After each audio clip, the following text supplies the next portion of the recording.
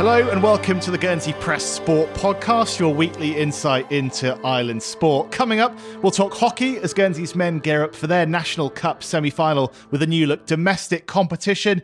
We'll also look back at Sunday's Shore Guernsey Marathon, reaction from men's winner Rick Weston and our own Jamie Ingrell on the way. And we'll touch on what's going on over a very busy Easter weekend. I'm Tony Kerr, and alongside me as ever is Gareth of Prevost. Hi, Tony.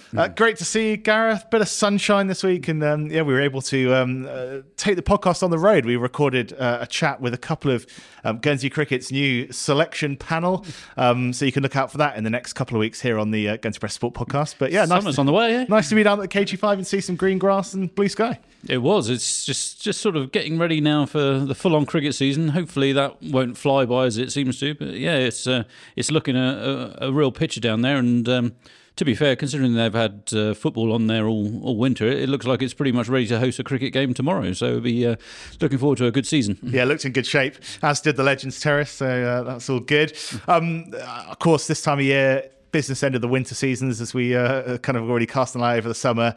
And it was a really busy weekend down at the hockey club. In fact, it's a bumper end to the season for Guernsey's men in particular, isn't it? Because as I said in the intro, they've got a cup semi-final away at Tunbridge Wells next weekend on the 15th of April. And they've just had a sort of taste of a new style of competition for Guernsey, a Guernsey Premier League. And you were down there, Gareth. Yeah, it was the brainchild of Island coach Andy Good, but it's just the idea was to sort of take the place of the men's cup and almost like re-establish a sort of Easter festival sort of feel to it. But it was done between basically pretty much all the Island men's Division 1 players were put into a pot, and then 4 sides were drafted out basically by almost like a Wheel of Fortune sort of system, where sort of they were allocated sort of one of the 4 colours and they get put into that team. I mean, I think it was deliberately done so they were done with like pots of defenders and midfielders and attackers, so there wasn't all defenders in one group or anything like that. But it seemed to work out really well. They were sort of 4 evenly matched squads. And the competition was held over the Friday evening, and then pretty much throughout the whole day Saturday. All games were played to the sort of like the more international format now of 60 minutes and 4 quarters of 15. And it's worked really well. It was very competitive, and the matches were all pretty close as well. And just as they would have wanted, it almost came down to the last game. Even though the round-robin fixtures were done long in advance, it came down to pretty much a winner-takes-all in the last game. And the Eastern Eagles side came out trumps. They ended up winning all 3 of their games, but it was actually perhaps a lot closer than the final table suggested, really. Yeah, when you looked at those initial squads, was there a clear favourite, and was it them who took the trophy?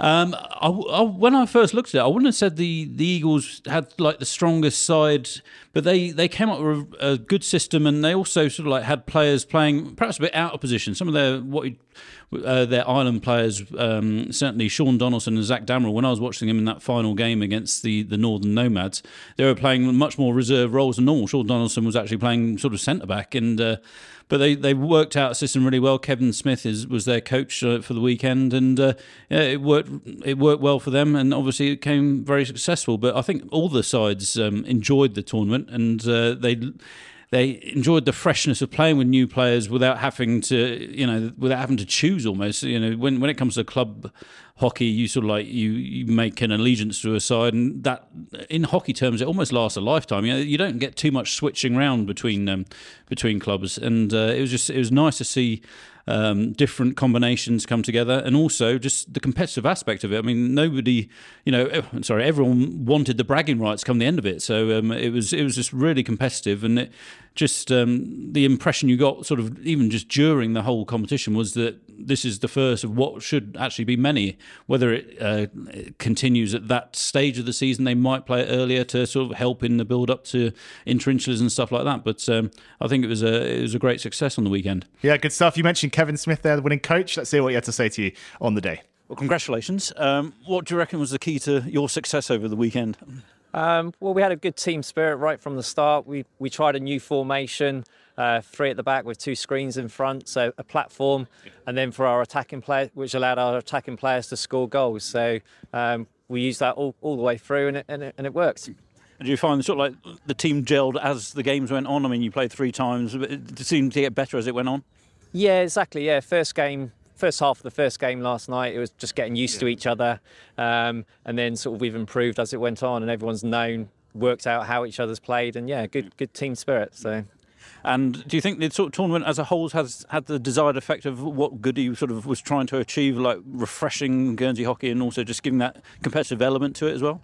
Yeah, absolutely. I think it's been a brilliant tournament, really well organised, and I think it's great that different players have had the chance to play with other players and different styles of hockey. So I think just telling by the people watching that last game there's a lot of people watching, there's a lot of interest in it. Yeah, and the players are talking about next year how we can go bigger and better. So I think it's been a great success. Yeah. And thanks to those who organised, basically. And just sort of finally, I mean, you're obviously involved in the Ireland squad, as a lot of the players are, obviously. With the fact that you've got a semi-final coming up, to have this tournament now, was that sort of help keep the competitive juices flowing as well?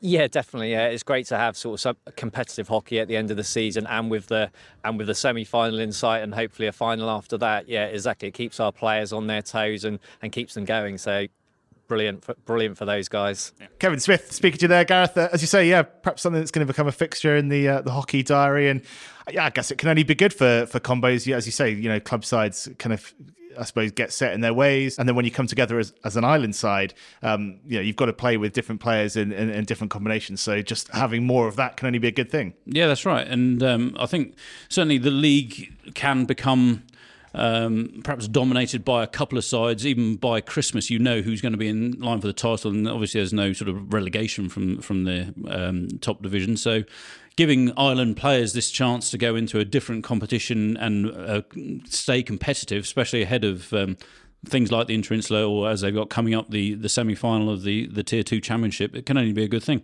Yeah, we'll have more build-up to that to come next week, I'm sure. Quick word about the women's side of things, because they did have a cup competition this season in the sort of traditional format, and double for Indies. Yeah, Indies ended up claiming the domestic double, and congratulations to them. They beat Puffins 3-1 in the cup final. It was typically a very tight, hard-fought game. Actually, looking at the sides, I'd almost argue that Puffins might be sort of slightly stronger on the day. They managed to get pretty much their full side out, but it all came down to taking chances. And I think Puffins fell foul to what the Ireland side did sort of a couple of weeks ago in their English knockout. They just weren't able to convert some of their chances which they created. Whereas Indies are a very clinical side, and They you could tell sort of ever since sort of like the turn of the year, they've been really, really determined to sort of end the season on a high. They ended up winning the league very impressively over sort of from January onwards. They were almost unstoppable, and they just carried that momentum into the cup final. And no surprise to see Tash Symes scoring a couple of goals, and Taya Shepherd sort of finished off with the third, which was a really well taken goal. So congratulations to them, and they'll have an Upton to look forward to whenever that's arranged for. Yeah, fantastic. Congratulations to them. Well, that's it for part one. Coming up next, we'll look back at Sunday's Shore Marathon. Welcome back to the Guernsey Press Sport podcast. If you're not already, give us a follow on social media at GSY Press Sport. It's a place to go, and make sure to hit follow or subscribe wherever you get your podcasts to get every episode of this delivered straight to you. Right, Jamie's not with us today. He's out of the office, probably resting up his legs, I should think, after his exploits on Sunday. Fair to say it didn't quite go to plan for him in the Shore Guernsey Marathon. He went in with real optimism, I think, of making the podium. Gareth, you saw him, I think, about halfway or just before halfway when he rounded Grand Rock. Well, yeah, I was at like the Grand Rock water station, which I think is about 14 miles in, around that sort of time. And he was actually third at the time, and I thought he was looking really strong. And then I found out later that he was unfortunately unable to finish. And when I quizzed him, he got in the office this week, he was quite blunt and said, "Yeah, just after I saw you, unfortunately, I needed to throw up." So he then, he sort of went downhill after that. But I felt sorry for Jamie. He's put a lot into being prepared for the marathon, but I'm sure another chance will come along soon enough where he can aim for a PB again. Yeah, definitely. And I guess knowing that you'd be waiting at Grand Rock, he didn't want to pull out before then. No. If he was starting to think about it, definitely wouldn't want to do it in sight of you. Yeah, he definitely clocked me, I think. I had my camera out to make sure I had a couple of pictures of him, and then he was still going pretty strong as he went out of sight, sort of around the bend towards Port Swaff way. But I think that was when he had a few stomach issues start creeping in, and by the time he got to about 21 21 miles, he realised he didn't have any fuel left to keep going. But there we go. Yeah, well, as I say, he's taking a well-earned day off today. But I pulled him into the studio yesterday for a quick chat about the marathon, his efforts. The two winners in the end, Rick Weston, who we spoke to on last week's pod, and Rosie Williams on the women's side, two very worthy winners. And we also had a quick look ahead as well to what's coming up this weekend on the athletic front, with a busy festival schedule in athletics, in cycling, and the badminton tournament as well that's going to be taking place across the weekend. Jamie, as everyone listening will know, I'm sure you were on the start line for the Guernsey Marathon this year, but sadly didn't reach the finish. Just talk us through what happened. Well, the thing with marathons is that you put a lot of eggs in one basket, and when it pays off, it can be really rewarding, but it can't be your day all the time. And I woke up, felt a little bit nauseous. I gave it a go, was sick everywhere at 15 miles. I managed to make it to nearly 22 miles, but by then I was completely depleted. Oh, well, some effort to get round to that point, having, as you say, experienced some difficulty a bit earlier on. But what's the sort of mindset like? What was your kind of going on in your head as you sort of tick through like 19, 20, 21 and then made that decision? Oh gosh. Well, the thing about like the fuel depletion you face in marathons is that not only are your muscles running out of energy, your brain is also sort of running out of energy. And I find it is really hard to motivate yourself. And I think like on a good day, you can push through it. But if you're not having such a good day, you know, like you're not on for personal best time, you won't get a podium. And at that point, like it's almost game over already. Yeah. But, obviously, that was a bit of a disappointing end, but I have to say the support on the course was amazing. And yeah, for what it's worth, I got a really solid 20 or so mile training run out of it. So yeah, and thankfully, having dropped out a bit earlier, I'm now a little bit fresher than I would have been had I done full distance. So I'm back running already, which is quite nice. Oh, it's good to hear. And I'm sure eyeing up another marathon at some point already. So yeah, you didn't make it quite to the finish. One man who did in pretty quick time was Rick Weston, first across the line, topping the men's podium. We obviously heard from him in the build-up. His time in the end, just 35 seconds outside the course record. Here's what he told me just after he lifted the tape. Just sum up your feelings there. First Guernsey Marathon, first win. Yeah, very pleased. Yeah, pretty much stuck to the game plan. Took it easy up the first hill and then just relaxed into her pace really, and took the lead about halfway from Desi. I think he dropped out not long after, but took the lead at halfway, and yeah, just felt really good the whole way around. Actually, quite enjoyed it. Yeah, and just outside the course record. I mean, these conditions, would that have been tough to get to? I don't know what the conditions were when he set the course record, because it's always windy, so I don't think I can blame that. I think it's. I'm really pleased with my time. You know, it's a tough course, so I'm delighted with it, course record or not. So happy with that. Yeah, and obviously you've done a few marathons before. What was the sense of the sort of the buzz and the camaraderie on the start line? Did it feel like a good event today? Yeah, it's really nice. Yeah, it's got a good sort of local, low-key feel to it, which I really like. Lots of people out on the course. Different to a big city marathon, but quite nice because you can actually pick out individual shouts. It's not just a wall of noise. So it was quite nice to be able to look people in the eye and say thanks as you went past them. Yeah, did you have plenty of support out there? Yeah, loads. Yeah, it was great. Yeah, I think probably the build-up maybe helped, but yeah, really good support from people, so it's fantastic. Fantastic. We'll let you go and recover. Thank you very much. Thank you. Rick Weston there. Rosie Williams was the women's winner on the day, battling through her own issues around the course as well. I think there were times when it was more difficult for her, but she crossed the line and had a smile on her face afterwards. Jamie, just talk us through those two runs from Rick and Rosie, because two worthy local winners. I think Rick was spectacular, to be honest. Like, okay, so it's not really a fast course. The conditions were not in his favour. Like, effectively, he had to tackle most of the West Coast alone into a 15 mile per hour headwind. And that is a bit of a drag because that's pretty much 10 miles straight with a load of added resistance. So to tackle Val d'Isère, to tackle that tough coastal section, running most of it on your own, come out with a personal best and look amazingly fresh at the finish. I know he's been speaking about doing the Easter Festival and going for fast times there. So it's pretty impressive he can do that and stay that fresh. Yes. It just shows he's in terrific shape at the moment. Yeah, absolutely. And as you say, to get a personal best, we spoke to him ahead of the game, and it was his 8th marathon, a few years after his last one. So to come into it and take a personal best, I'm sure is hugely satisfying. What about Rosie as well? She was some way clear to take the women's victory. Yeah, so she didn't have a perfect race. I'm sure she'll admit that. She was stopping several times to be sick, but again, it shows what sort of shape she's in, and I think it's fantastic that she's managed to come back to where she is, given the circumstances of 18 months ago, where she nearly lost her leg in a swimming accident. So yeah, I know this race means a lot to her, and it's obviously amazing to see her not only complete it, which was a bit of a challenge in itself, but also to come out on top. Well, congratulations to everyone involved in the event. Jamie, overall, what's your sense of how it's developing as I suppose, a marquee event in the calendar for Guernsey? I think the atmosphere and everything, for what it is terrific. Like, you've got the marathon, which it can be a bit of a niche pursuit, and it won't be a massive field, but the runners that are taking part will get loads of support on course. But then you've also got their relays, their mile, just everything comes together and makes it a fantastic occasion. Good stuff. I'm sure there'll be a few people thinking about next year already. We mentioned speaking to Rick in the build-up. He had kind of one eye on Island Games selection in the half marathon. That team has now been announced without him in it, but a strong team nonetheless. Just talk us through that selection, because we've got 3 men, 3 women who are going to be on the start line for the half marathon in town on that fantastic Friday, I think they're calling it, in the Island Games. Well, I think the fact that you've got athletes of Rick's calibre who aren't making the cut sort of testifies to the quality we've got in that squad, both from a men's and a women's end. So, speaking about the women's team first, because I'd say that's probably the genuinely the strongest women's half marathon team we've had. So it's Sarah Rowe, Nat Whitty and Ulrika Maisch. Yeah, within those three, within that trio of runners, we've got so much experience, but also a lot of ability.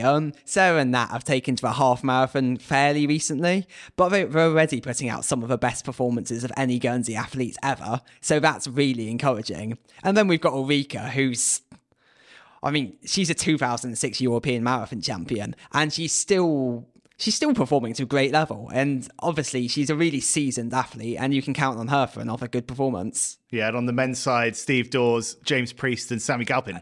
I think Steve's longevity at Island Games level is also a great story, because he was competing at Guernsey 2003. So it's nice to see him competing again 20 years later, sort of bringing it full circle. But again, he's another individual podium prospect. And Sammy Galpin, it's fantastic to see him get selected as the youngster of a squad, but I'd say he's also got a lot of potential. And then James Priest, he's always someone you can depend on to put in a solid performance. Yeah, well, they're going to get a lot of support, aren't they, come Games Week, and I'm sure are going to be putting in a fair bit of training between now and then as well to get ready. Jamie, while we got you, just a quick word on what's happening this weekend, because it's pretty busy, isn't it? We've got the Easter Running Festival, we've got the Velo Club's Easter Festival, and a lot of badminton to look forward to as well. Let's just start with the athletics as we're on that subject. Talk us through the weekend, the schedule, and who to look out for. Okay, right. So Easter Festival, its format as you would normally have. It starts with a road 5k on Good Friday. Then you've got a cross country on Saturday, cross country relays on Sunday. Last but not least, nice flat and fast road 10k on the Easter Monday. Yeah, good stuff. And in terms of returning athletes, there's one name that kind of leaps off the page. Yeah, so I think those are fortunate enough to remember past events. We've actually had Steph Twell coming over and competing. At the time, she was a 1-time Olympian. She's now coming back as a 3-time Olympian. But yeah, she's one of Great Britain's greatest female distance runners of all time. Obviously, that'll be a fantastic boost to the field, having someone of that calibre competing. But not only that, she's not a runaway winner on paper. We've got L21, who was also in excellent form last year. She was the overall women's winner. She's making her return, so it should be an interesting duel between those two. And then I think, speaking about their men's field, there's not really a standout name from what I've heard. It's just quite a few runners are sort of around that Island Games level, just looking to prove themselves in those last few weeks of selection, which will always be quite exciting. Good stuff. And while that's all going on, we've got the Velo Club's Easter Festival as well. One eye on Island Games for a lot of those riders too, Jamie? Again, we've got the hype building up for the Guernsey 2023 Home Island Games, and we've got a few riders who aren't yet in the squad and would like to be in that squad. So we've already had a few pre-selections for cycling, but you've got some very high quality riders who haven't yet made the cut. So I think this could potentially be a deciding factor as to who makes the road team. So it'll be some good nature's competition between those guys. Yeah, that's one way to put it. Exciting weekend of competitive racing, I'm sure. And let's just finish on badminton, because I think you're going to be popping down there at some point. Again, another impressive visiting name is going to be contesting their Easter Festival. Well, in general, it's quite an impressive turnout from the visitors. We've got 40 people travelling over from the UK, Jersey, etc. to compete. But I think the standout really has to be Georgina Bland, who's the English national champion. And she's competing in Guernsey for the first time. So again, it's someone who will really help lift the quality of the event and hopefully make for some exciting badminton. Yeah, good stuff. Well, you can read more about that in the pages of the Guernsey Press ahead of the weekend, over the weekend, and next week as well. Reports, I'm sure, on all of those to come. Cheers, Jamie. Enjoy your weekend, and we'll see you on the other side. Thank you. Right, that's where Jamie's going to be this weekend. He's got quite a lot on his plate. It is a very busy one. Gareth, what else are you keeping an eye on? Well, I'll be at Foots Lane on Saturday afternoon when Guernsey FC hosts the league leaders in Isthmian and South Central, Alton and Hersham, who are going for, I think, a 15th win on the trot. So they're obviously in very good form. But I think that's got potential of being a real cracking game, and hopefully there's a good crowd down there. Certainly the weather's set fair, I think, so that'll be a good one to go and watch. And then I've got a busy Saturday as well, because sort of after that I'll be off to the Gremlin Club for the Island Snooker final. The men's is in the evening at 7:00, and we've got a first-time finalist in Roster Carteret, who a lot of footballers will know because he's a local referee as well. But he overcame Miles Plumley in the semi-finals on Tuesday night, and he'll be up against I think it's six-time former winner Adam Shorto, who reached the final for the umpteenth time by overcoming John Skillett in his semi-final. So you'd have to suggest that Adam would start as favourite for that. But yeah, well done to Ross for getting there, and I'm sure he'll see this as a bit of a nothing to lose situation. So it should be a good match. Good stuff, yeah, and a busy week next week as well after the bank holiday weekend. We'll be back with another football podcast a bit later than usual next week on Wednesday, taking in the Rovers Rangers game, which happens on Tuesday night when Rovers can seal the league title. Also looking ahead to a Friday night game for Guernsey Raiders and the rest of the week's sport. Thanks very much, Gareth. Of course, you can read more about all of the local sports that you need to know about in the pages of the Guernsey Press 6 days a week. So do pick up a paper. In the meantime, have a good one, and we'll see you next time. Cheers, Tony.